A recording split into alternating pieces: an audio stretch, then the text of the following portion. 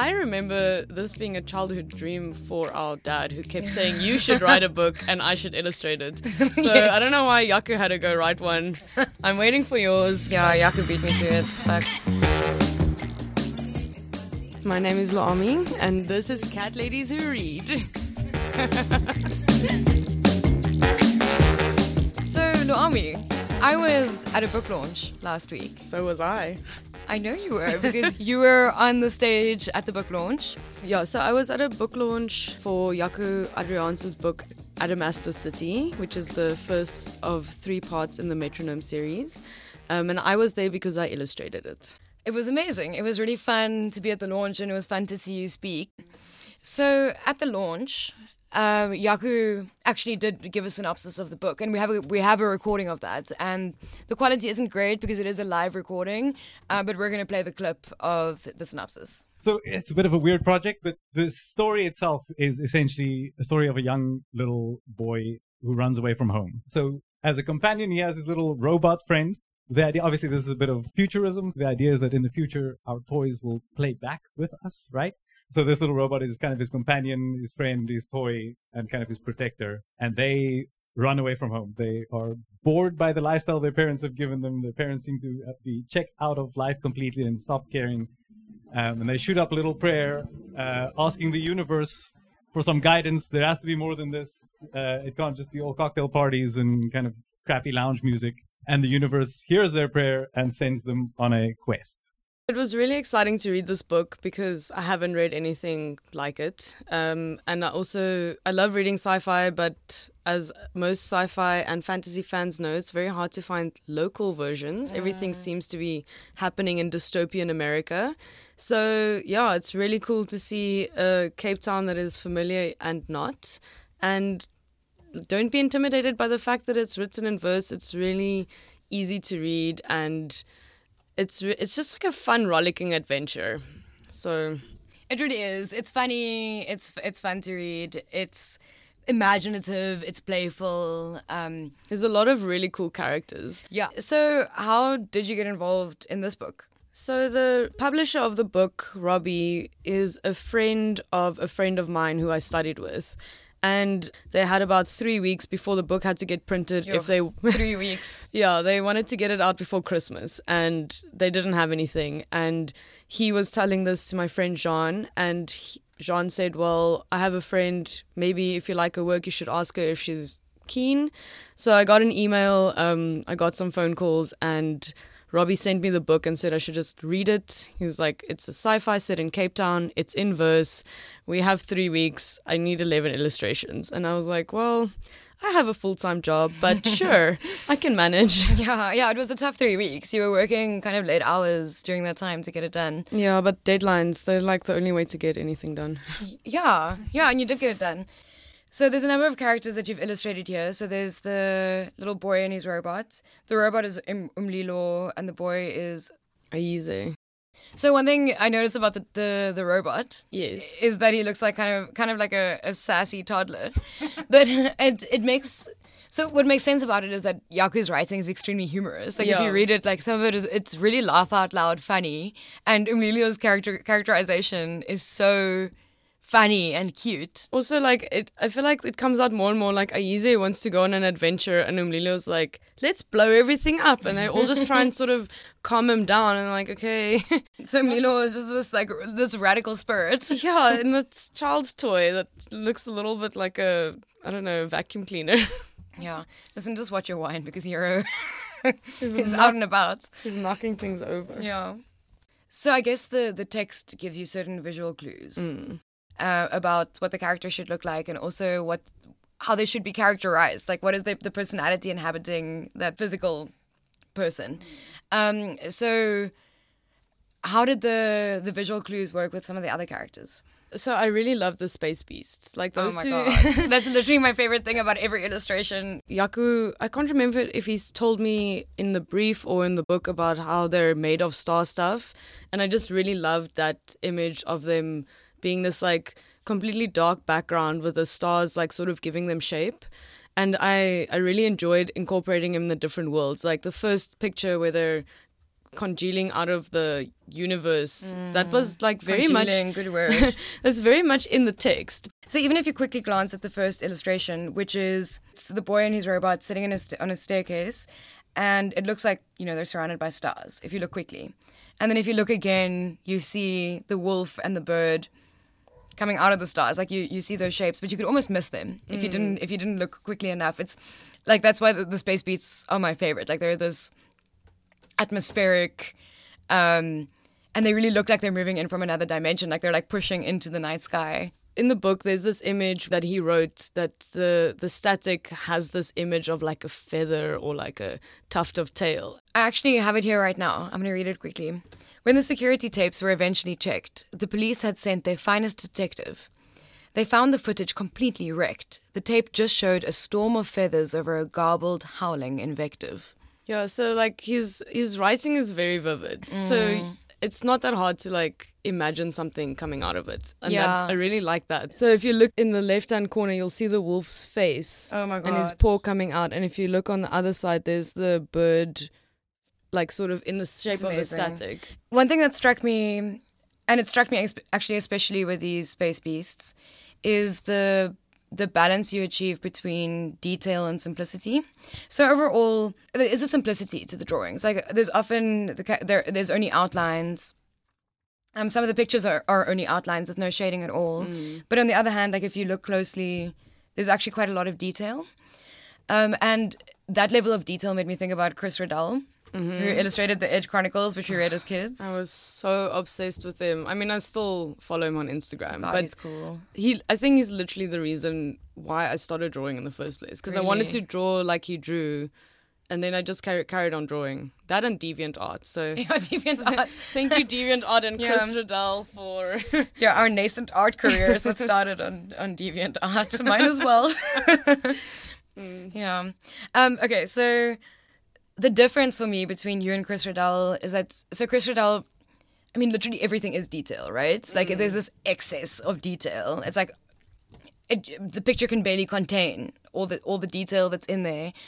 I wouldn't describe any of his stuff as having any simplicity, but you have this balance where like some of the work is extremely detailed, and yet the characters still come from outlines.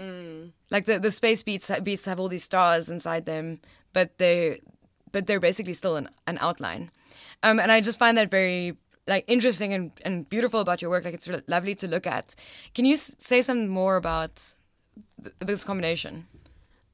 So I think like one of the things I was a bit worried about is that it is a small book. So because the book is small, I didn't want to put in too much detail because like it gets lost when the image is made too tiny. And in that sense, I also didn't want to have any grayscale because like once you start with like washes, like it has a different effect, and it also can like print really dark, and I don't know, like it's just a little bit harder to manage. And I do struggle when I'm using like grayscale washes. I feel like I struggle to like not make things like super realistic. Yeah. And I didn't want to like get caught into that thing where I'm trying to paint everything realistically. I wanted to stylize it because it's the thing that made the most sense for the format and the time frame and like what I'm most comfortable with. And I also think like I'm quite inspired lately by like prints, like lino cuts and wood cuts, because that's also that sort of thing. It's like these planes of black, because I don't like the cross hatching so much, because that's also something that Chris Riddell does. But I really like the fine lines and like the planes of black and the white. Like that's something that you would be able to do on a print, like a lino cut as well. So I think in that sense, I had to boil it down to just black and white and then figure out what I can do in that space that isn't too hyper real. Yeah. I guess with your other work, you tend not to do hyper realistic faces, especially, or people, especially. And you're also a tattoo artist, so that kind of outline. I mean, tattoo artist. I mean, I have a tattoo on my body from you, so don't call yourself not a tattoo artist. But I mean, but your pictures are still very detailed, and it's usually in the patterns. Like it's usually in their clothing or the fabric that they're lying on or something about the background. So I guess it is actually a trend in your work. But it's a lot more meditative to do a repeat pattern on someone's shirt where you're just drawing the outlines. Whereas like if you're trying to shape something into a 3-dimensional figure, that takes a lot of time and effort. Yeah. And if you get it wrong, then suddenly someone's one boob is on their shoulder and the other one is on their belly button, and it's everyone notices it. Yeah. Yeah. But I guess like that thing is still in here where like the space beasts are carved out of the pattern of the sky. Like it's still it's like an outline on a pattern. The other thing I wanted to ask you about like the specific character of the drawings is the way in which some inanimate objects and all of the natural objects have a life of their own.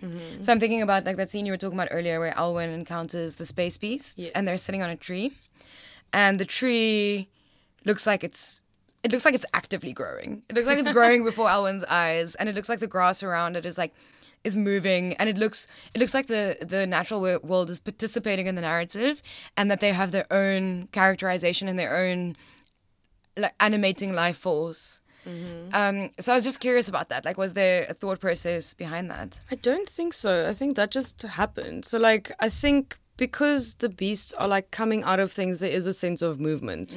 And also, like, this book is quite action-packed. There's a lot of, like, people running away from bombs and, like, getting dragged through stuff. I don't know. It's a wild ride. So I think the book has a lot of movement. It's also jumping from, like, one scene to the next quite a lot. So that's something that, like, might be part of it. And I think also in general, when you're drawing, you can't just have everything super symmetrical because it becomes static and that isn't balanced. So I like to sort of create like a flowing shape through the composition.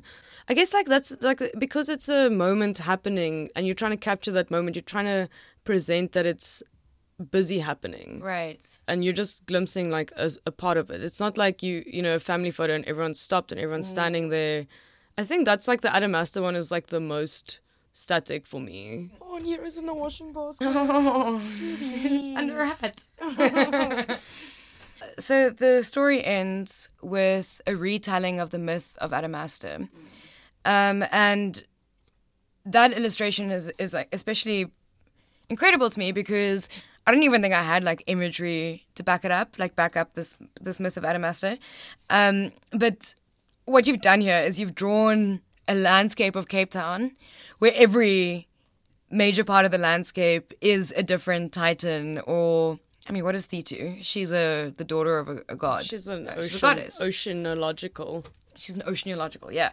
So every feature of the landscape is characterized. I just imagine it being such a difficult conceptual thing to do, to get from this thing which is so abstracted to a concrete visual. That part in the book, it is very animated. Like you do get a much better sense of like these titans and these rocks as living, moving things. But that was also something that me and Jaco discussed a lot, was that picture. But basically what I did was I got some like helicopter/drone images of Cape Town just so I could get that landscape right. Okay. So there is like a photo that I found online coming from the seaside, just capturing that bay semi from the top, and you can sort of see in the distance, and then like mixing that with the story. So I sort of drew the outline and then try to fit the shapes of the people into that space. And they first just looked a lot more like people, and then Jaco sent me a lot of reference images that I can't remember who the artists were, but it's very like these moving rock beasts, and then I try to repeat that texture almost onto these people. At the launch, Jaco gave an introduction as to how he came to the name Adamastor City and the significance of the myth. And once again, we have a clip of him describing that, so we can actually play that clip. The backstory is that Adamastor is one of the original titans. They also call him the genius of the Cape. So I'm not sure why exactly, but he's one of the original titans. And he tried to run away with the daughter of one of the gods. Her name was Thetis. He tried to essentially abscond with her, kidnap her, and run away. And as punishment, the gods trapped him here at the tip of Africa as this giant monstrous piece of rock. So he became this emblem of the Cape of Storms for the travelers who were coming by, and they called him Adamastor. So during the launch, actually, Jaco mentioned something about putting it to music, or someone asked something about putting it to music. It was a question from the audience question. that said, because it's in verse, would you consider it being with music, because it's very musical in that sense? Yeah. So that kind of fired up our imaginations, and we decided to do a reading of just the retelling of the myth. It's not a spoiler. It doesn't have that much to do with the plot per se. It's just Jaco's retelling of the myth. So we're going to play a piece now where I read that retelling. It's an interlude in the text. And then our producer, Andre, put it to music. So we're going to let that roll. Jaco, I hope you like it.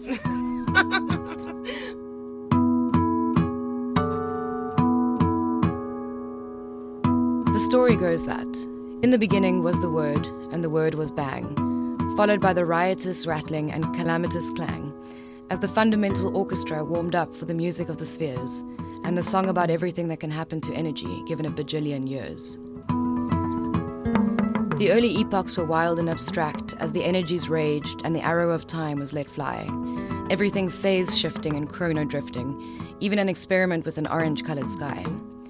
But once causality was up and running, things could happen, so matter condensed and slowly coagulated in massive globes, furiously fusing and internally incensed.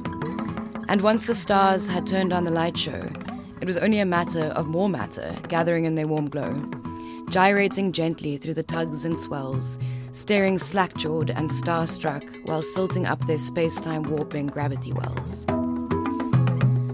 On one of those matter globes, in a dusty galactic nook, in the wild youth of this little lump of rock rotating slightly a crook, there awoke elemental forces, so earning their entry in the book.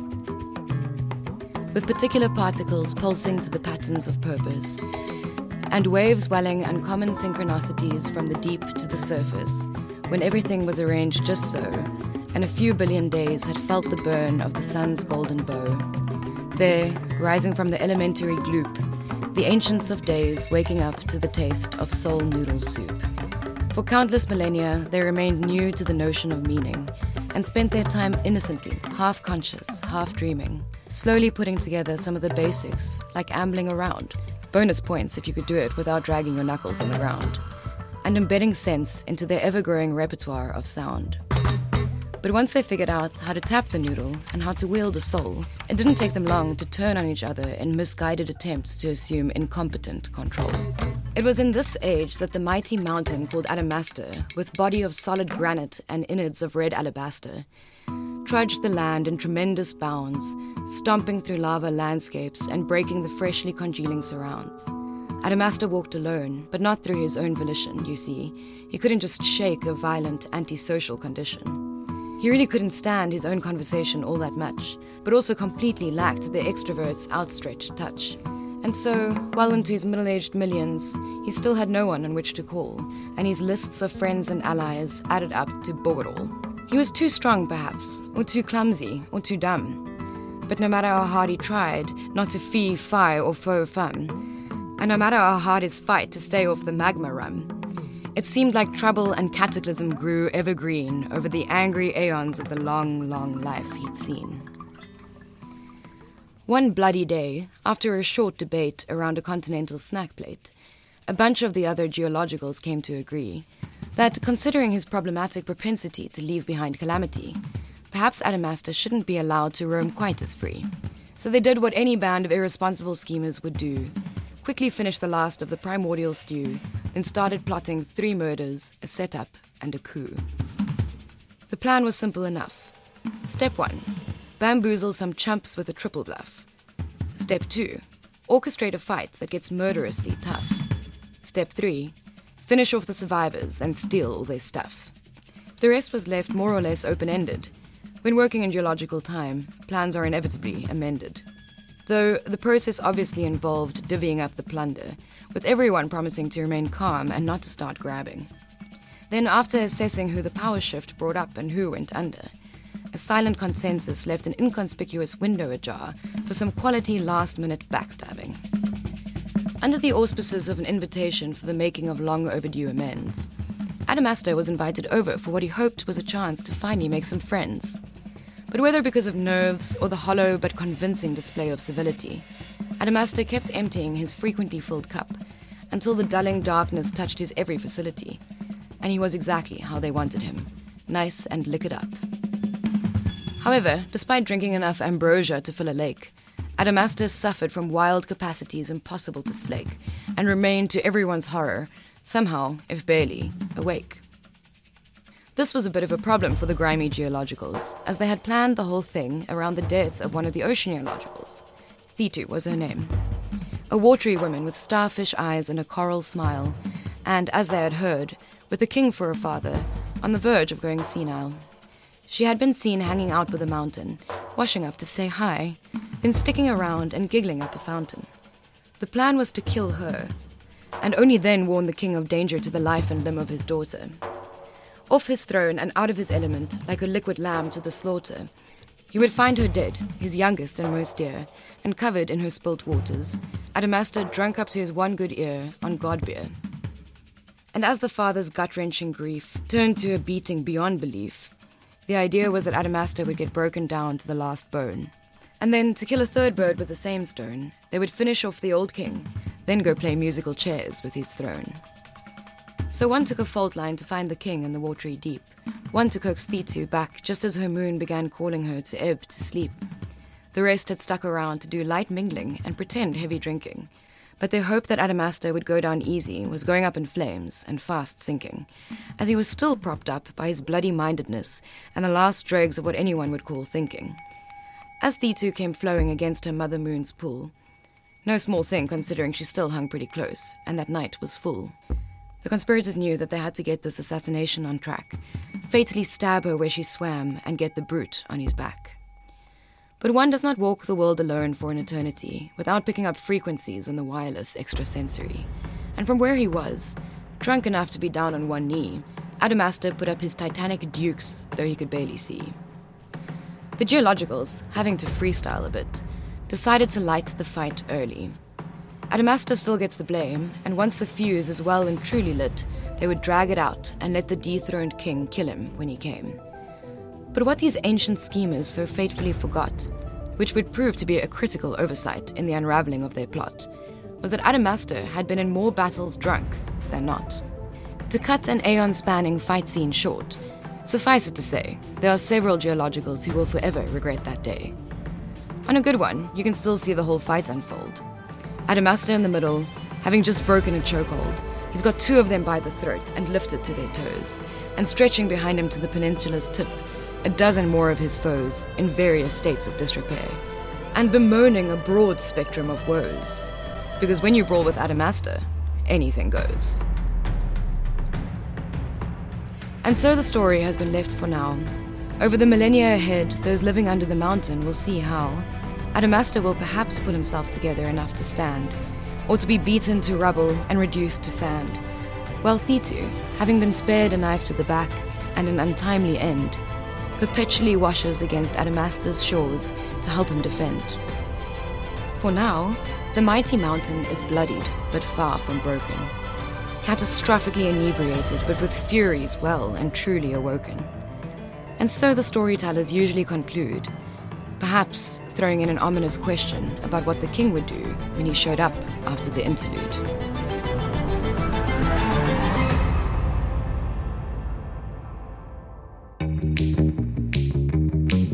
Thanks for listening to this episode of Catladies Who Read. Luami, I'm going to ask you to plug your work. Oh my word. Okay, so follow me on Instagram. My handle is @luami.carlitz. And we will be posting all the illustrations on Catladies Who Read. And you can also just buy your own copy of the book. It's at the Book Lounge where I work, but it's also at most of the other bookstores in the country. Amazing. I have my own copy. It's already well thumbed, just from staring very close range at your illustrations. I recommend it. I think everyone should buy it. So thanks for listening, and we'll see you in the next episode. Meow meow.